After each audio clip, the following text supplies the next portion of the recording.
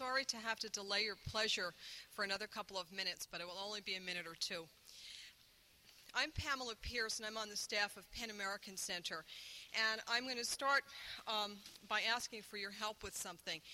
Most of you have gotten on your seats a flyer that describes Penn's Fund for Writers and Editors with AIDS. And this is the help that we need. We've been very successful in our fundraising for this fund, but we're finding that there are not as many people who know about it as we would like. So we're asking if you know of a writer or editor who has AIDS and they could use money, which they probably could, to please give them this flyer. If you know some writers or editors in other parts of the country outside of San Francisco and New York where this fund is very well known, we're asking you to mail it to a friend out there. Or if you go on vacation in some place far out, put it on a bulletin board. Just help us spread the word. We need your help to help. Thank you very much. And now I turn the evening over to D.H. Mellon.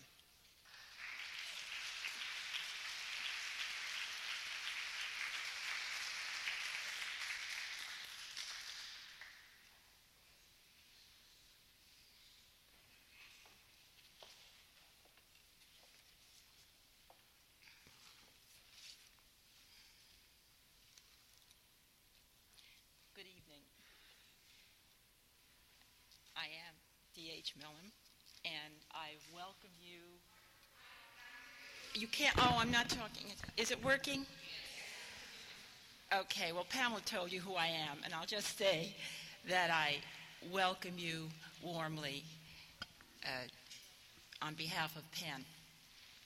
And I imagine that many of you have seen the excellent interview in this morning's New York Times interview with Gwendolyn Brooks, and perhaps some of you have heard her on WLIB, the interview from the stage of the Apollo Theater, and so surely this is the place to be at this moment, and I think that we realize that even before all of this pre-publicity. And first, several thanks are in order. First, of course, to Penn for making this event possible, to Jane Cortez for having suggested it, and to Pamela Pierce for putting it all together quite magically.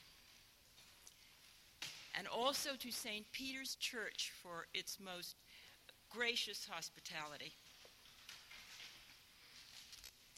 Tonight, our attention celebrates a woman who has been giving heart and vision to American poetry for 45 years. Of course, I'm referring to Gwendolyn Brooks.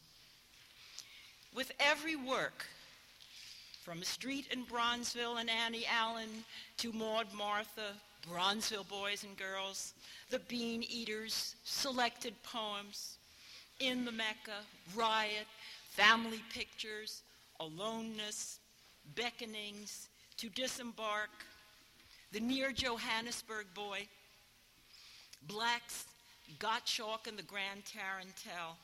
That's an incomplete list, but I will complete it. She has continued to orchestrate a music of humane concerns. In this setting of St. Peter's, which has been so supportive of jazz, we feel an appropriateness, one that reminds us of the connections between the Black church and music and poetry and oratory and leadership. Every one of these vital elements is pertinent to the work of Gwendolyn Brooks and epitomized in her extraordinary voice. It is a heroic Black voice, one that calls to unity, struggle, pride, to a communal sense that touches us with the ardor of its integrity. Brooks has been blessed with recognition and distinguished with many awards that include significant firsts. She was the first Black to win a Pulitzer Prize for Annie Allen in 1950, the first black woman to be appointed consultant in poetry to the Library of Congress just before that title was changed to Poet Laureate. The first black woman to be elected to the National Institute of Arts and Letters, 32 years after W.E.B. Du Bois, the first black woman to become an honorary fellow of the Modern Language Association, the first black woman to receive the Poetry Society of America's Frost Medal and its Shelley Memorial Award, and the first recipient of the Kuumba Liberation Award. She has been elected to the National Women's Hall of Fame. Following Carl Sandburg, she was named Poet Laureate of Illinois. And she was just notified that she has become the first American to be honored by the English Literature Department of the University of Thessaloniki in Greece, jointly with the Hellenic American Union.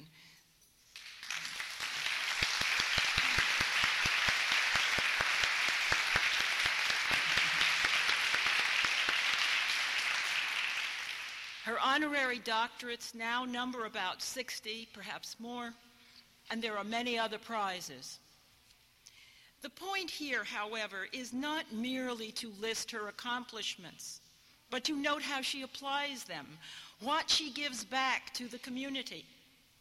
She does this in tangible ways, by nurturing publications, particularly of young poets, by establishing prizes like her annual Poet Laureate Awards and the George Kent Award. She does this in spiritual ways, by giving readings, teaching, lecturing, by encouraging and inspiring poets of all cultures, wherever they may be, even those in prisons. And she offers, finally, the example of her life. She has fortified the black press, and now, as an independent, she publishes with her own David Company in Chicago. What a model that is for women, isn't it? For poets who strive to be published. Hear, hear. For poets who strive to be published in this unpoetic climate.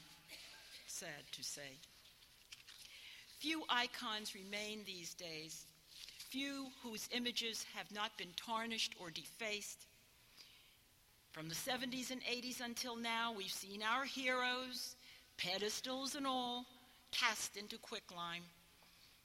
But a few have survived to point the way. And one of these luminous survivors is Gwendolyn Brooks. I've written of her in 2 books, Heroism in the New Black Poetry, out this year from the University Press of Kentucky, which includes 5 other poets, and in Gwendolyn Brooks, Poetry and the Heroic Voice, the biocritical study whose last paragraph will end my remarks. The chapter, by the way, is called A Major Poet. Beyond critical analysis, we decide that we like a work or we don't, we like a poet or not. We care about the poetry of Gwendolyn Brooks in great measure because it cares about us and the existence we share. It does not lose us in a labyrinthine psyche or make us claustrophobic to get out of life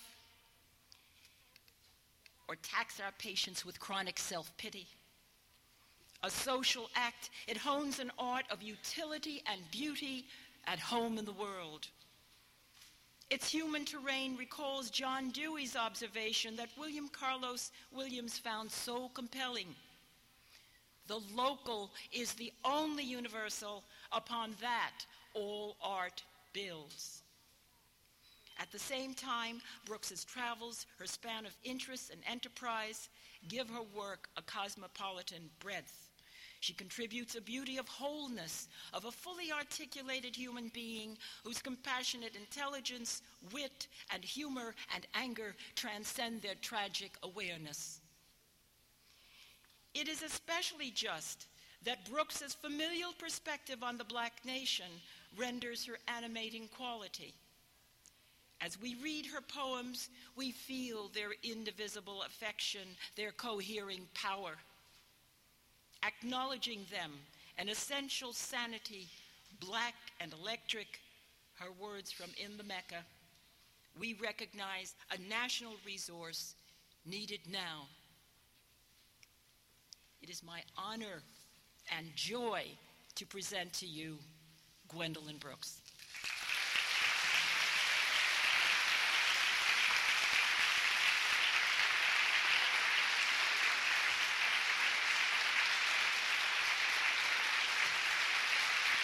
Thank you very much.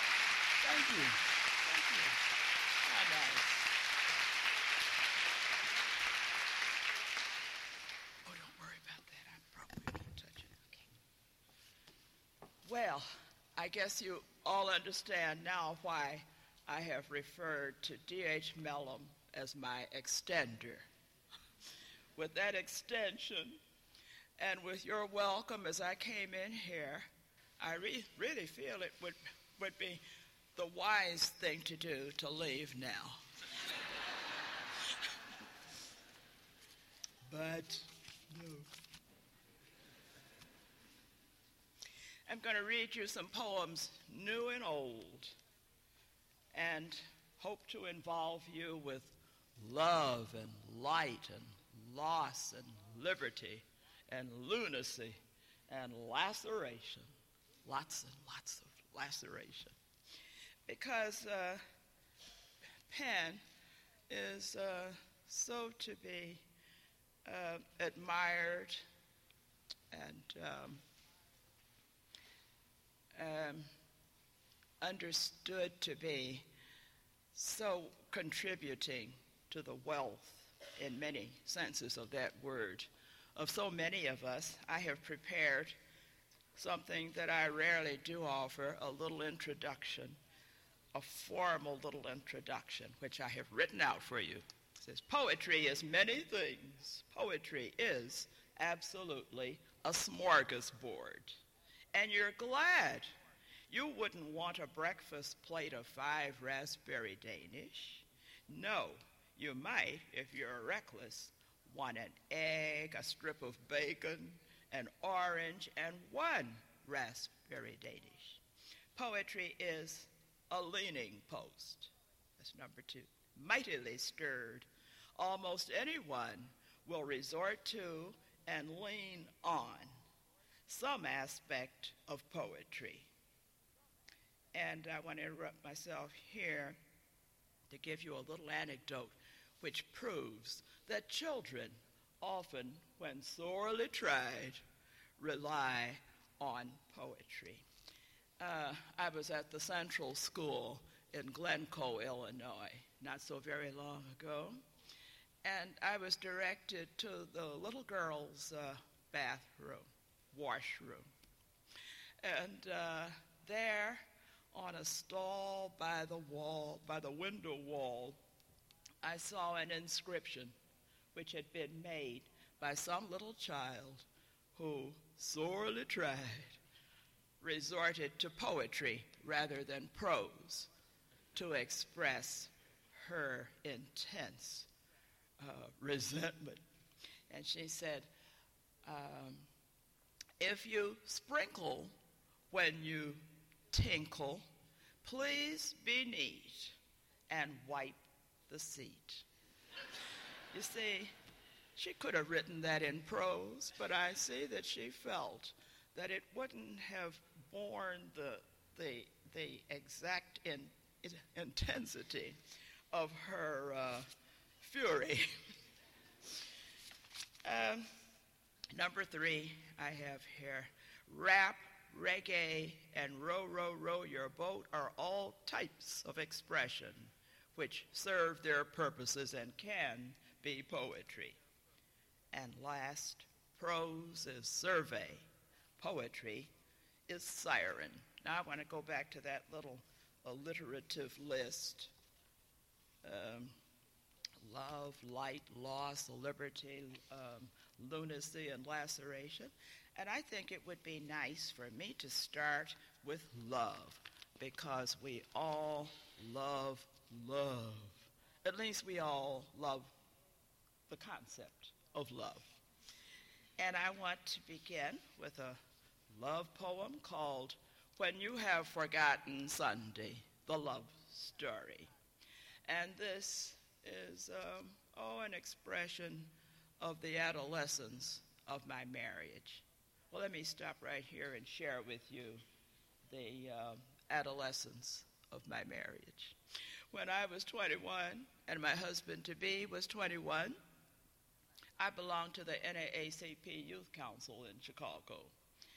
And a mutual friend of ours had told my husband-to-be, you ought to go to one of those meetings because there's a girl there who writes poetry.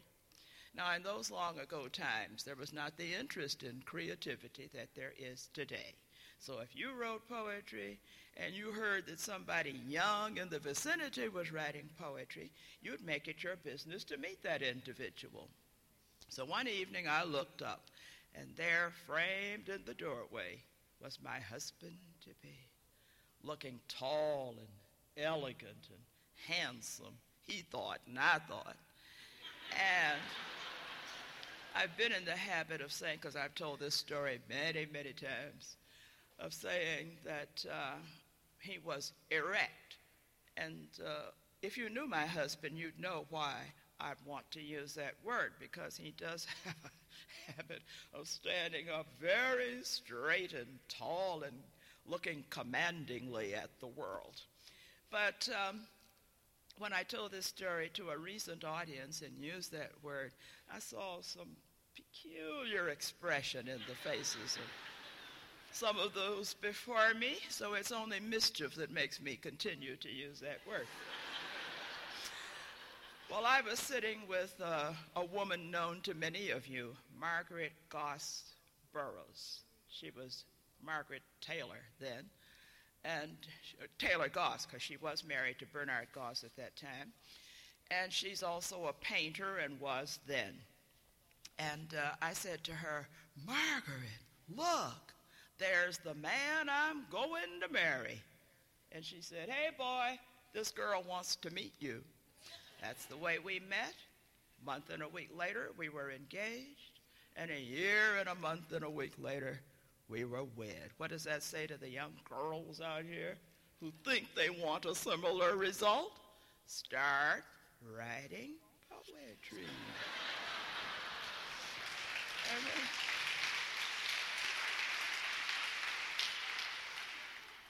And when you have forgotten the bright bedclothes on a Wednesday and a Saturday, and most especially when you have forgotten Sunday, when you have forgotten Sunday halves in bed, or me, sitting on the front room radiator in the limping afternoon, looking off down the long street to nowhere, hugged by my plain old wrapper of no expectation and nothing I have to do, and I'm happy. Why? And if Monday never had to come? When you have forgotten that, I say, and how you swore if somebody beat the bell, and how my heart played hopscotch if the telephone rang, and how we finally went into Sunday dinner. That is to say, went across the front room floor to the ink-spotted table in the southwest corner to Sunday dinner, which was always chicken and noodles, or chicken and rice and salad and rye bread and tea and chocolate chip cookies. I say, when you have forgotten that, when you have forgotten my little presentiment that the war would be over before they got to you, and how we finally undressed and whipped out the light and flowed into bed and lay loose-limbed for a moment in the weekend bright bedclothes, then gently folded into each other.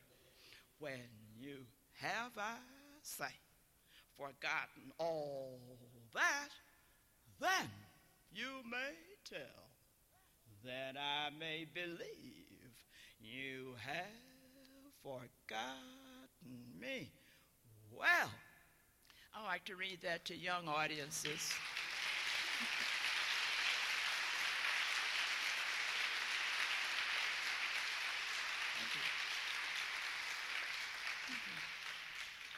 I like to read that to young audiences and watch them whispering to each other and nudging each other, because I know what they're saying. They're saying, listen to that old woman talking about love. What does she know about love?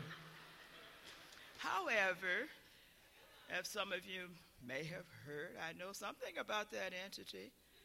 And last September 17th, my husband and I went to the Ritz-Carlton Hotel in Chicago, a hotel we never could have entered back in '39. And there we observed, let's put it that way, instead of celebrated, observed our 50th wedding anniversary.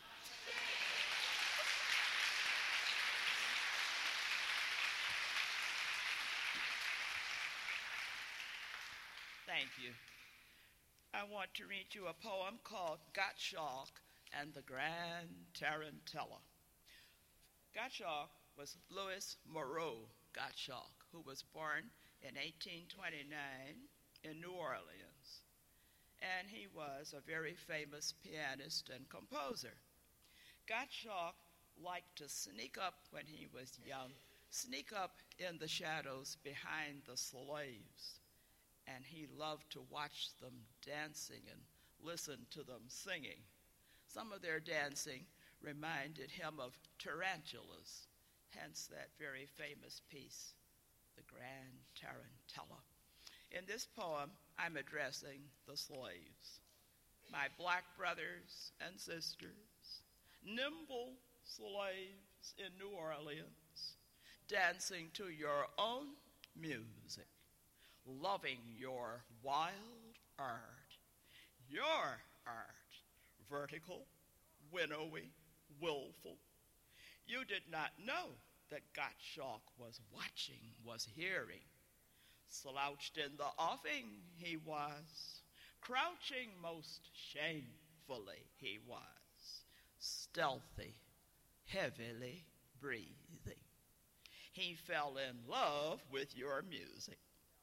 Died at 40, but before that he created Le Banjo, an American sketch. He created piano pieces based on slave dances. He created piano pieces based on tunes he heard in the Congo. Early he stole the wealth of your art. Wrongfully he bore it away to the white side of town, you never knowing. And there he doctored the dear purity. He whitened your art and named it his own. He traded it for money in great halls of whiteness. He sold it to thronging white company. The patrons went mad, loving odd music, embroidered savagery. Women wept and wilted. They cut off and wore his hair. He became the lapel piece composer. His concerts and conquests multiplied. He handled many a money. And he died at 40, an over-musicked man. He rose across you, black beauties. He stole your art. He never passed you a penny, nor painted your name on a page. But hark, he inherited slaves from his father and freed them. All hail the debt payer. I want to read you a poem.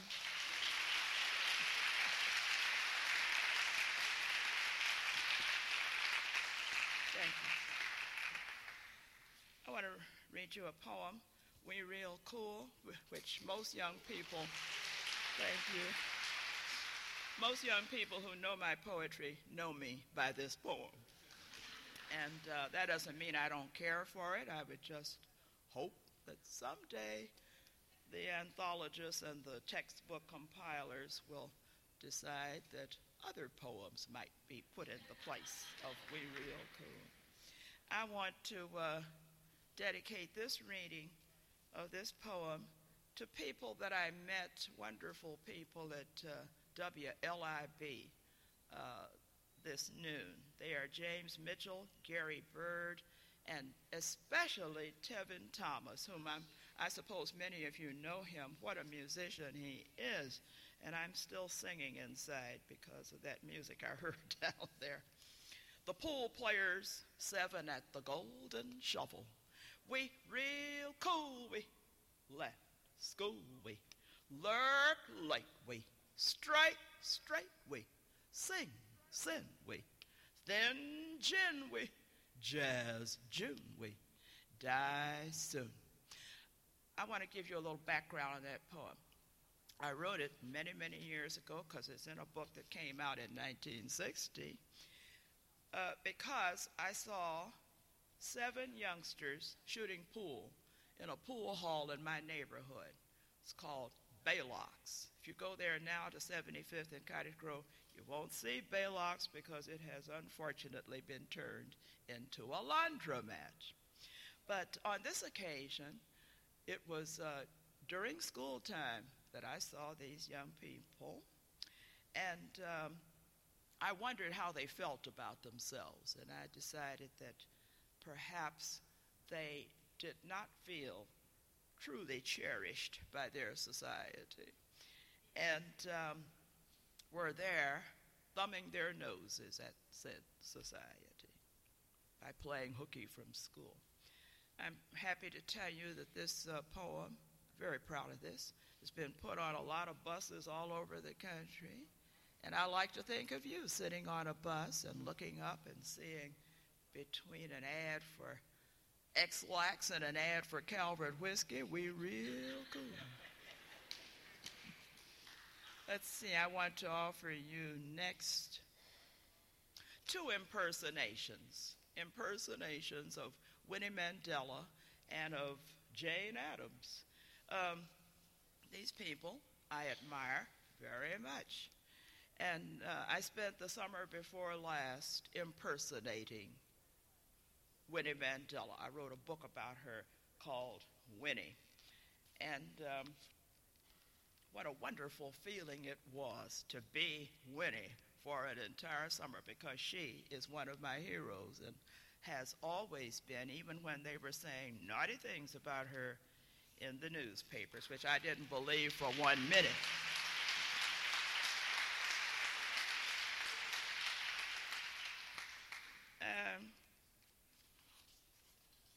The other poem I wrote because I was asked to write as Poet Laureate of Illinois a poem celebrating the creation of Hull House in Chicago, which was one of Jane Addams's great contributions.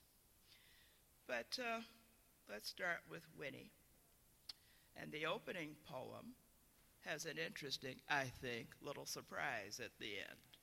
Winnie Mandela, she, the nonfiction statement, the flight into resolving fiction, vivid over the landscape, a sumptuous sun, for our warming ointment at the gap of our wounding, sometimes would like to be a little girl again, skipping down a country road, singing, or a young woman flirting, no cares beyond curl braids and paint, and affecting no change, no swerve, no jangle.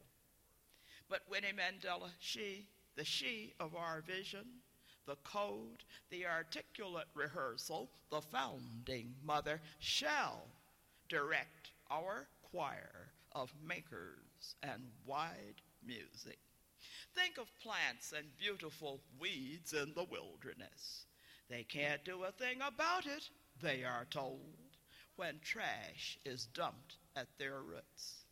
Have no doubt they're indignant and daunted. It is not what they wanted. Winnie Mandela, she, is there to be vivid, there to assemble, to conduct the old magic, the frightened beauty, the trapped wild loveliness, the crippled reach, interrupted order, the stalled clarity. Listen, my sisters, brothers, all ye that dance on the brink of blackness, never falling in. Your vision, your code, your Winnie is woman grown. I, Nelson, the Mandela, tell you so. Well, that was it, that Nelson was talking all the time.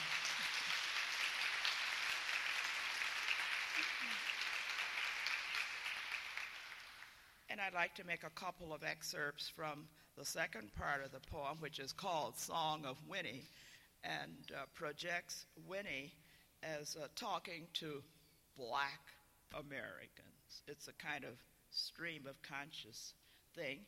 But the first little excerpt I want to read you is about poetry, which maybe I should have read to begin my whole offering.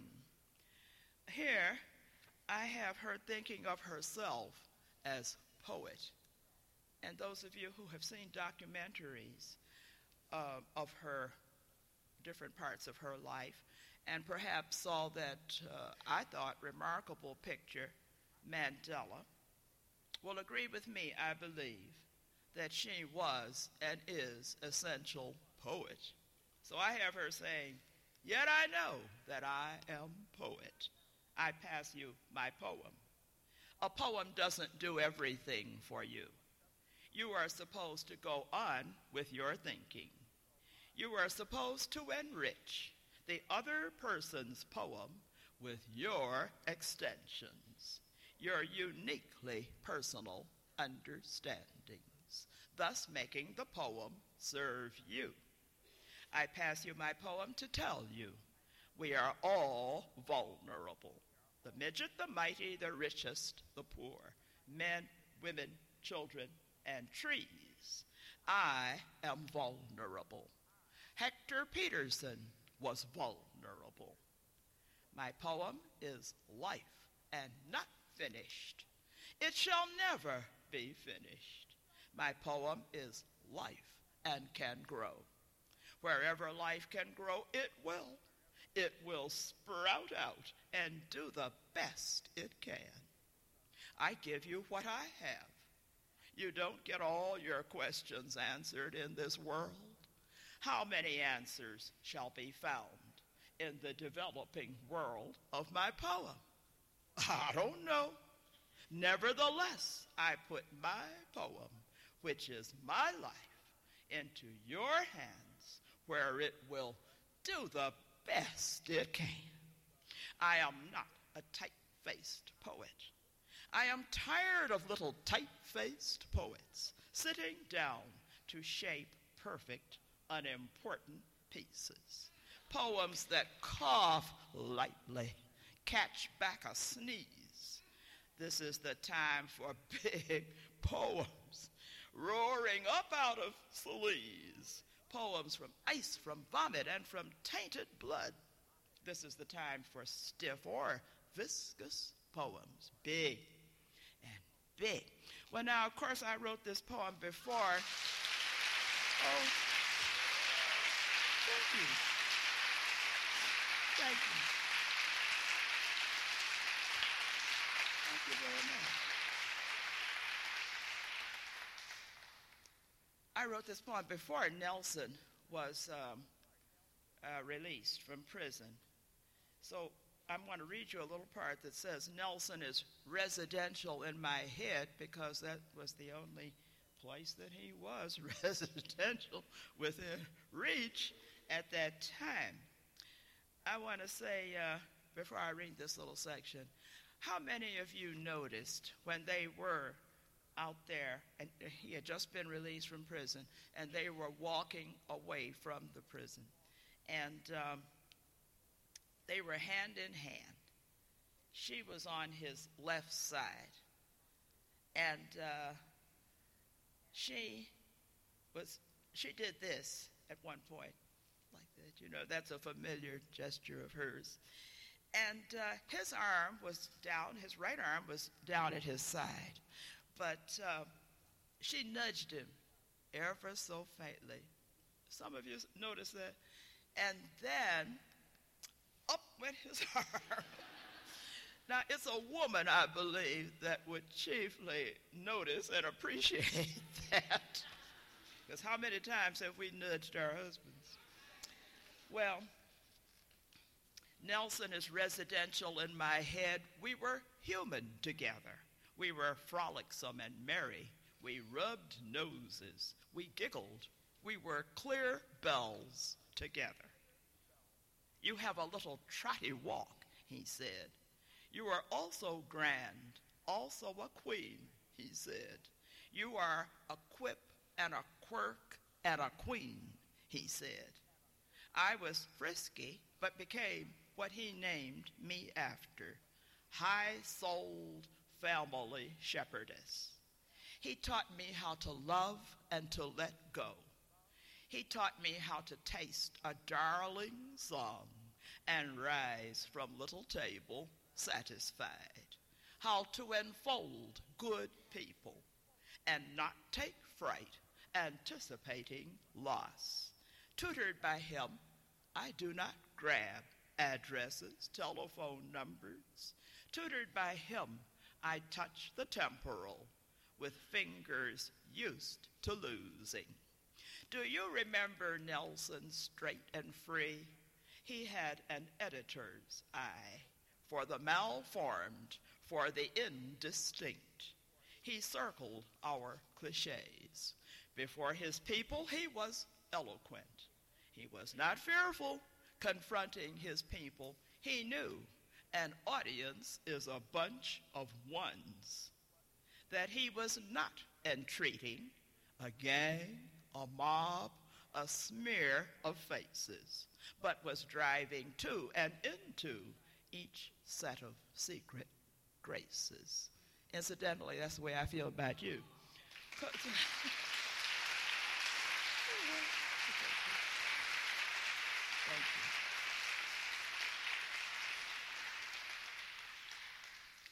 I want to read you a poem called Thinking of Elizabeth Steinberg. I'm sure most of you read about this little girl of 6 who was brutally killed by her foster father, as people kept saying in the papers, a brilliant lawyer. I don't know why that point was made over and over again, a brilliant lawyer. Already, you're on page 8, and in a while, your name will not be remembered by that large animal, the public general. I don't know who will remember you, Lisa, or consider the big fists breaking your little bones, or consider the vague bureaucrats stumbling, fumbling through paper. Your given name is my middle name, Elizabeth. But that is not why I am sick when I think of you there. No one to help you in your private horror of monsters and fools. You are the world's little girl. And what is a little girl for? She is for putting a bow ribbon on. She is for paper dolls. She is for playmates and birthday parties. She is to love, to love. She is to be precious, precious. She is for ice cream cones. She is not to be hurt. She is not to be pounded. Elizabeth, Lisa, we cannot help you. They wept at the wake in Redden's funeral home. Among messages, bright gladiolas, there was weeping at your grave. Tardy tears will not return you to air. But if you are somewhere and sentient, be comforted, little spirit, because of your lean day, the vulgarity of your storm, the erosion and rot of your masters sitting in the sputum of their souls. Another Lisa will not die. You help us begin to hear. We begin to hear the scream out of the twisted mouth and out of the eye that strives to be normal. We shall listen. We shall stomp into the horror houses, invade the caves of the monsters. In the name of Elizabeth Steinberg, in the name of Lisa. You know, this just happens to be the last day of... Thank you.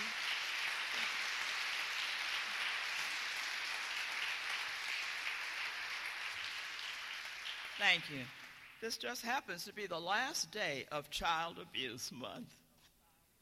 And I suppose that means that you can all put your concerns about child abuse on the top shelf where you put your, not all of you, but some of you put your concerns about black concerns, black awareness, and black salvation.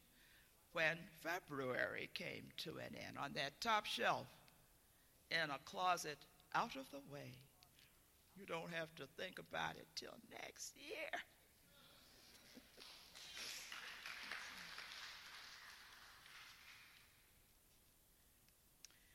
I think I'll read you now. Oh, I promised to read Jane Addams, which is recent.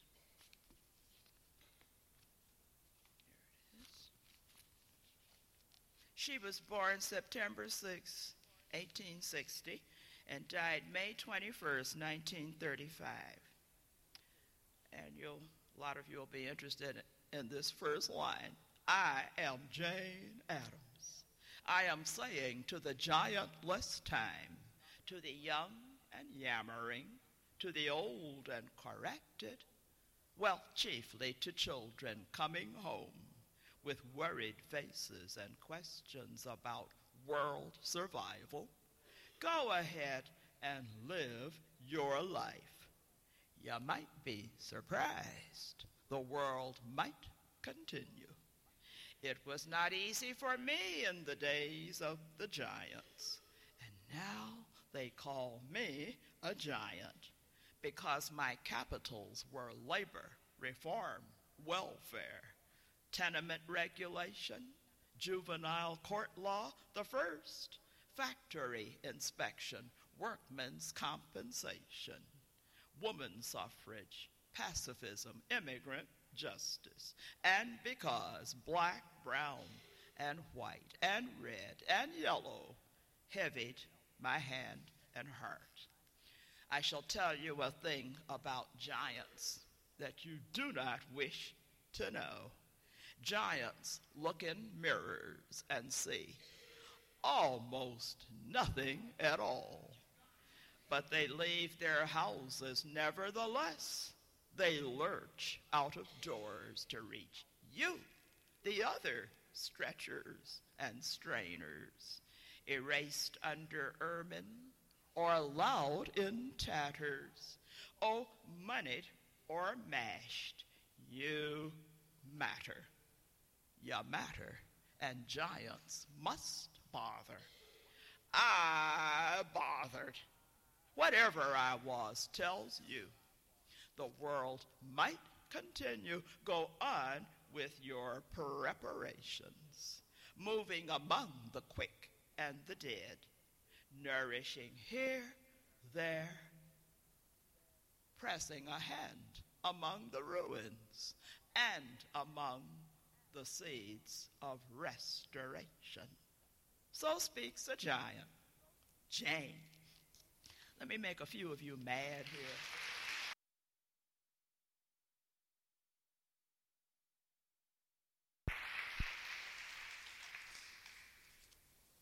I want to read you a poem called To Those of My Sisters Who Kept Their Naturals.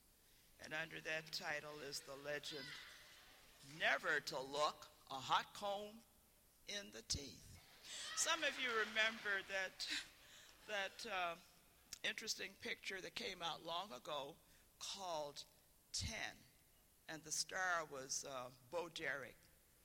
And Bo Derek in that picture had her hair in cornrows. And about that time, little black girls sprouted forth in cornrowing. And you would hear some of the More's the pity saying, "Look at my hair. This style was in that picture 10 with Bo Derek. This is the way she had her hair arranged, etc., etc." That was very infuriating because I hope everybody here knows that cornrowing is ours, and it goes way back into our history.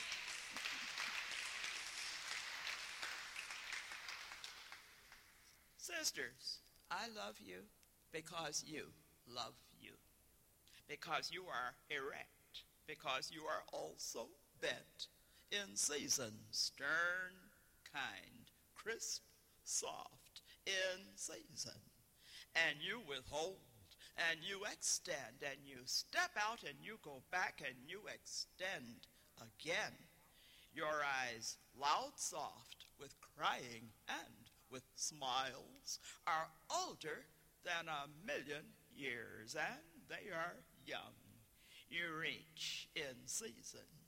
You subside in season, and all below the rich, rough, right time of your hair. You have not bought blondine. You have not hailed the hot comb recently.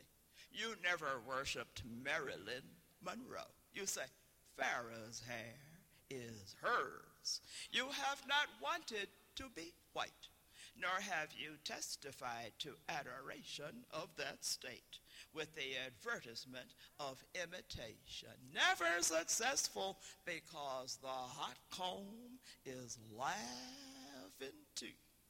But oh, the rough, rough other music, the real, the right, the natural respect of self and seal. Sisters, your hair is celebration in the world. Don't throw any tomatoes at me, sisters.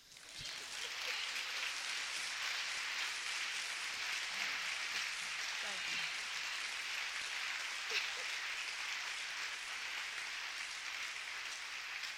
Thank you very much. I think I'd like to read you the Near Johannesburg Boy. I wrote this poem because I was listening to the news one evening, and the anchor was saying that little black children in South Africa are meeting each other in the road and saying to each other the equivalent of, "Have you been detained yet? How many times have you been detained?" And I thought that was perfectly appalling. I'd like to think of those children over there able to talk about childish matters like ball playing or whatever it is that they like to do over there when they have the time to do it, instead of wondering when they're going to be thrown into prison yet again. So I empathize with one of those kids. This is a boy, perhaps. It is a boy, the Near Johannesburg Boy. Maybe 14, 15, 16 years old. And I brought along this little piece as a preface to read from the poetry of Norman Jordan. And this was written in the late 60s or very early 70s. And if a man comes to kill me, let him meet us all. That was considered quite revolutionary in the late 60s and early 70s, when the word revolution was used a lot. But I don't believe we ever had a revolution. I think that many of us had a healthy rebellion. Well, with that for a preface, I want to read you this poem about a boy who cannot live in Johannesburg. Perhaps he lives in Soweto, hence the title. My way is from woe to wonder. A black boy near Johannesburg, hot in the hot time. Those people do not like black among the colors. They do not like our calling our country ours. They say, our country is not ours.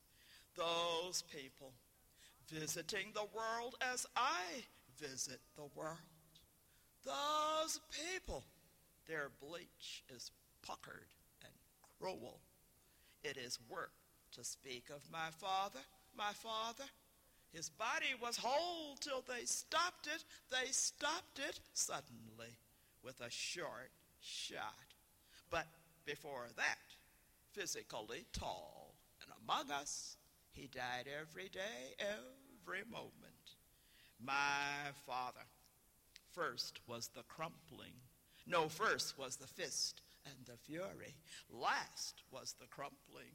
It is a little used rag that is under. It is not my father gone down. About my mother was this loud laugher below the sunshine, below the starlight at festival. My mother is still this loud laugher, still moving straight in the getting it done, as she names it.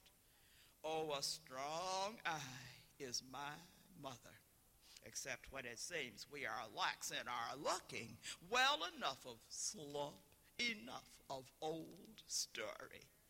Like a clean spear of fire, I am moving. I am not still. I am ready to be ready. I shall flail in the hot time.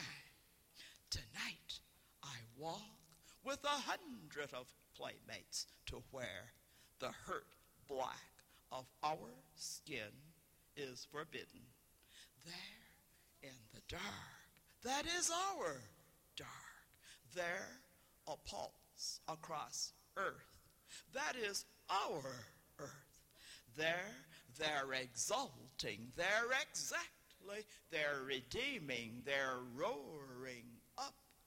Oh, my Father, we shall forge with the fist and the fury. We shall flail in the hot time. We shall. And there's no punctuation at the end, because there's no punctuation to that situation as yet. Thank you. I said, there is no punctuation to that situation as yet.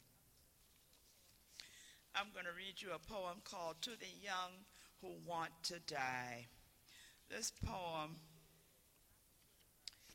is not good enough to deserve its subject, but it's the best that I could do at the time. I hope to address the subject in the future, and I hope successfully. Nevertheless, I want to read it to you. I jotted a note down here. There was a woman on the Oprah Winfrey show this afternoon. Some of you may have seen that. They were talking about survivors of murdered children. Well, of course, my subject involves youngsters who think they want to die, who are killing themselves, and we know there are many, many, many of these. But this woman said that if only somebody, she had lost her son, you see, if only someone would send her a survival manual, she would certainly appreciate it, because she could not get over the loss, the tragedy of the loss of her son. And I have one for survivors. I know there are many survivors here of one tragedy or another. And someone was kind enough to give me this line from the poetry of John Ciardi. See, it isn't even my survival kit written by me.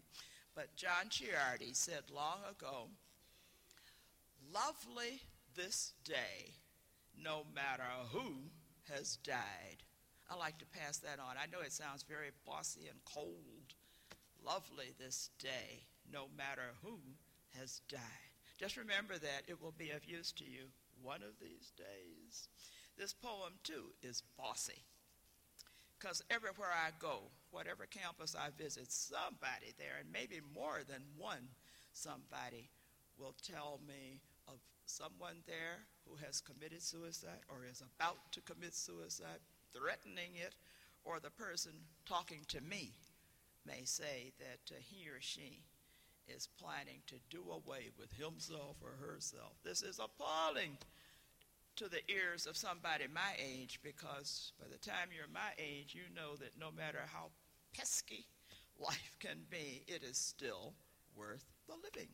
Sit down, inhale, exhale. The gun will wait. The lake will wait.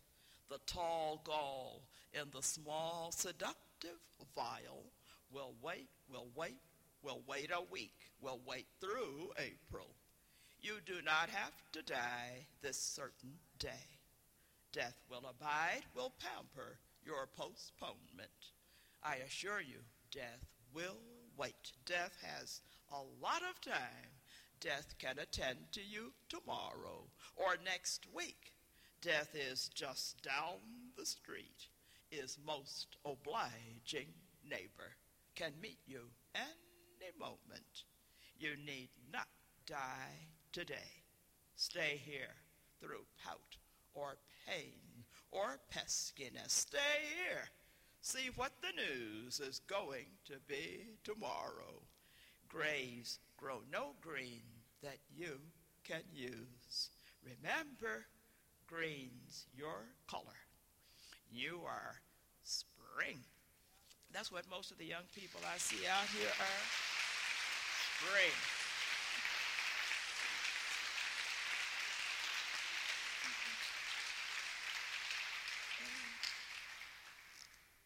I don't want to keep you too long. Where do you go on Monday nights?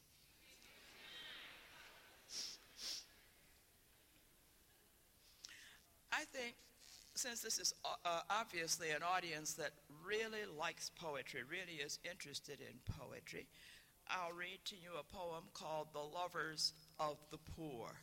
I wrote this poem because when I was awarded a Pulitzer back in 1950, the newspapers put my address in their columns. They shouldn't have done that. And people came over to see me, all kinds of people. And in those days, that was back in, as I think I said, 1950, I was opening the door. When anybody knocked on it, I opened it. In fact, in those times, often our doors could remain open, especially if it was, a nice warm afternoon or evening. No more. But to my house came two very wealthy women. And some of you might even know the names if I mention them, which I will not do. And they came, knocked on the door, I let them in, and they asked me all kinds of interesting personal questions, which I answered being a nice girl. But while they were talking to me and asking me these questions, I was mentally bouncing them over to the Mecca building. This was on between 33rd and 34th, I believe. If that's not right, it was between 34th and 35th. I think I put it in the poem, that address. And this building I had worked in when I was 19, because when I got out of junior college, I had to get a job, and I went to the Illinois State Employment Service, and I was given a job typing, as it turned out, for a spiritual advisor who had his offices in the first floor of the Mecca building. The Mecca building was a huge building, some 4 stories high, was 4 stories high, and it occupied the city block. It occupied that entire city block. It was torn down about 54. Well, this spiritual advisor, I just thought I was getting a nice typing job.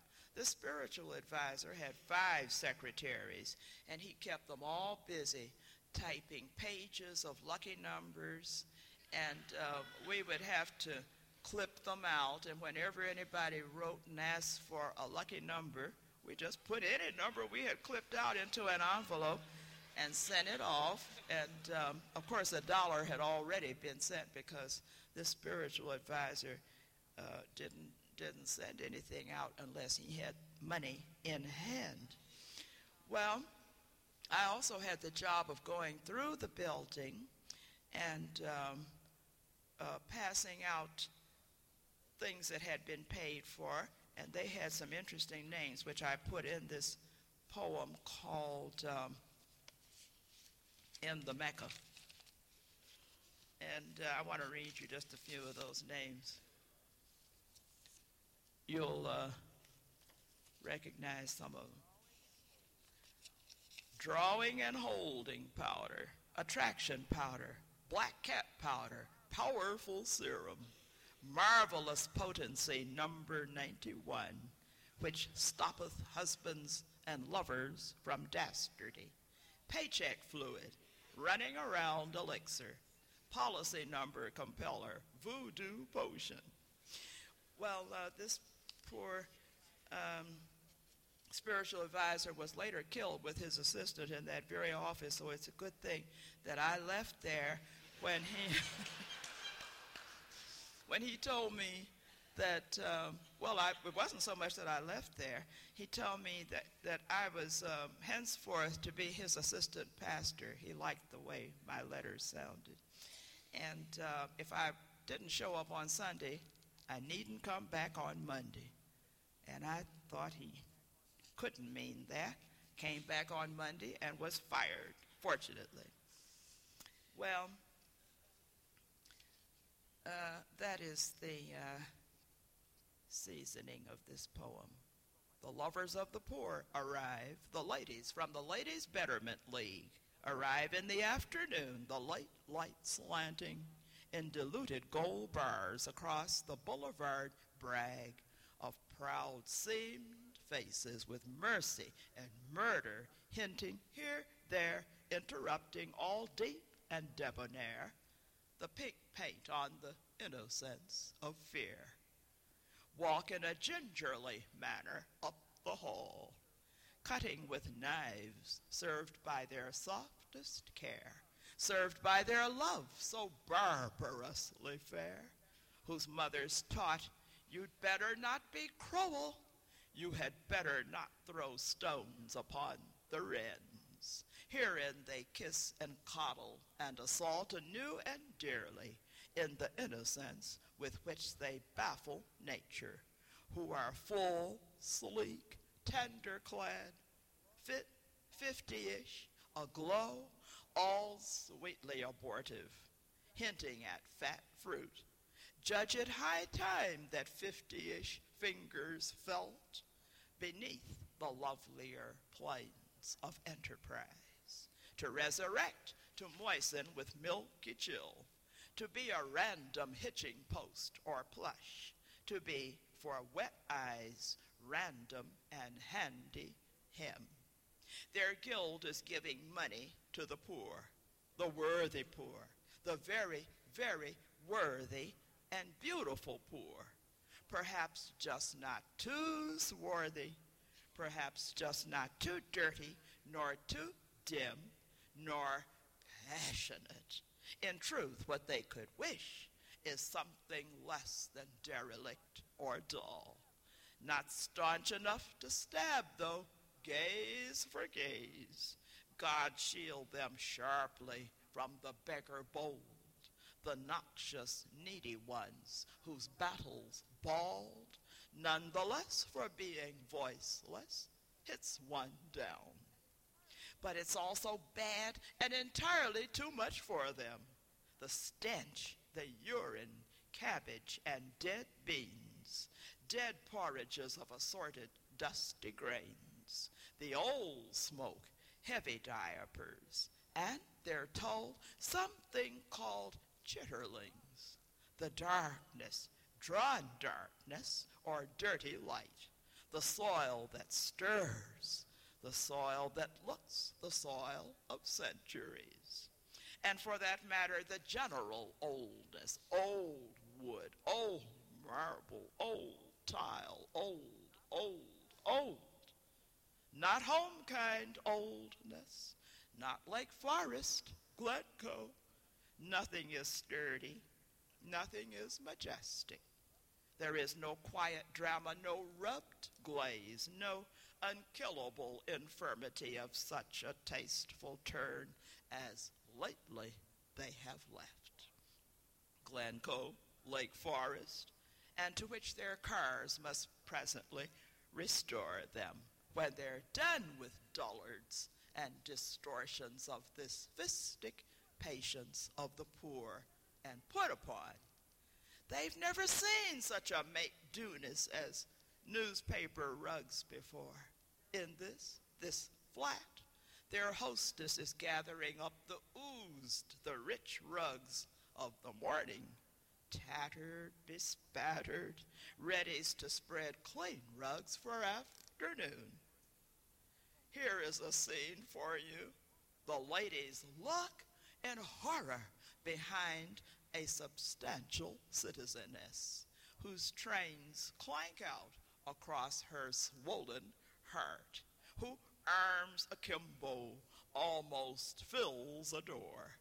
All tumbling children, quilts dragged to the floor and tortured thereover, potato peelings, soft-eyed kitten, hunched up, haggard, to be heard. Their league is allotting largesse to the lost. But to put their pretty money, to put their money collected from delicate rose fingers tipped with their 100 flawless rose nails, seems they own Spode, Lowestoft, candelabra, mantles and hostess gowns and sunburst clocks, turtle soup, Chippendale, red satin hangings, Aubusons and Hattie Carnegie. They winter in Palm Beach, cross the water in June, attend, when suitable, the Nice Art Institute, buy the right books in the best bindings, saunter on Michigan Easter mornings in sun or wind. Oh, squalor, this thick four-story hulk, this fiber with fissures everywhere. Why, what are bringings of loathe, love, largest? What shall peril hungers so old? What shall flatter the desolate? Tin can, blocked fire escape, and chitterling, and swaggering seeking youth, and the puzzled wreckage of the middle passage, and urine and stale shames, and again the porridges of the underslung, and children. Heavens, that was a rat, surely, off there in the shadows, long and long-tailed, gray. The ladies from the Ladies' Betterment League agree it will be better to achieve the outer air that rights and steadies, to hie to a house that does not holler, to ring bells else time. Better presently to cater to no more possibilities to get away. Perhaps the money can be posted. Perhaps they too may choose another slum, some serious, sooty, half unhappy home, where loathe love likelier may be invested, keeping their scented bodies in the center of the hall as they walk down the hysterical hall. They allow their lovely skirts to graze no wall, are off at what they manage of a canter, and resuming all the clues of what they were, try to avoid inhaling the laden air. I'm going to close with a short poem.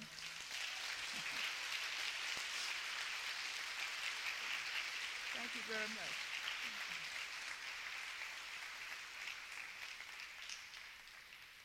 Are you clapping because I said I'm going to close? I know it's hard to listen to a long program of poetry. It's even harder to listen to a long program of fiction, I have found. I want to close with a little poem called Infirm. And I wrote this because when I was consultant at the library, which was a wonderful job, I really enjoyed that. Got to spread poetry all around Washington, Virginia, and Maryland, and other places. Somebody called in to ask that I find poems in the library that spoke to the traumas and trials of the handicapped. I didn't know at that time that the handicapped don't want to be called handicapped. They want to be called the disabled. And I don't care for that either. So I came up with something I do like, and that is the inconvenienced. What do you think about that? The inconvenienced. So I decided I would try to write such a poem.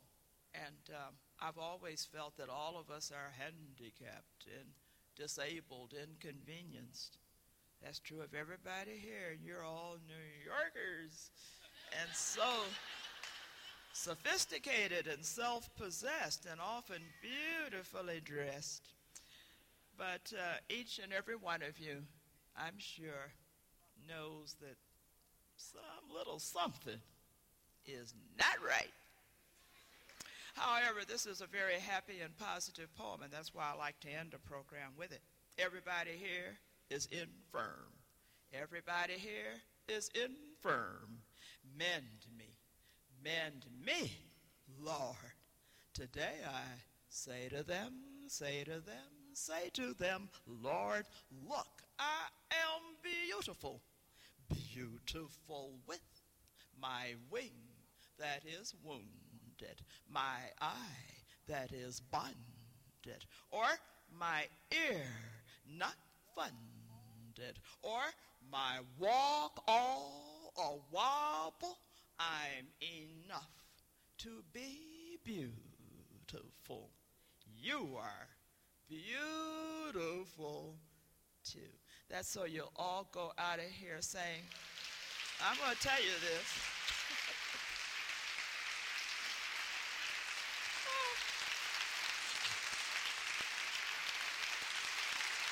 Thank you.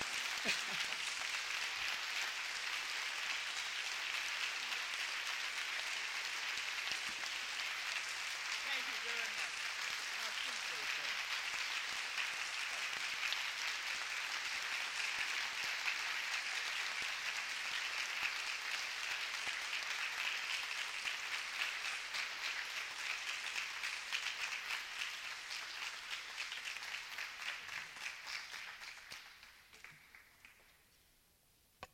I want to thank you, Gwendolyn Brooks, for your gift of an unforgettable evening. And I would like to remind those of you who are planning to attend the celebration for Sterling Brown tomorrow evening, in which Ms. Brooks will participate, along with Samuel Allen and Sonia Sanchez and William Meredith and Josephine Jacobson and Michael Harper, that the place and time have been changed. This will take place at the Guggenheim Museum at 7 p.m. Thank you.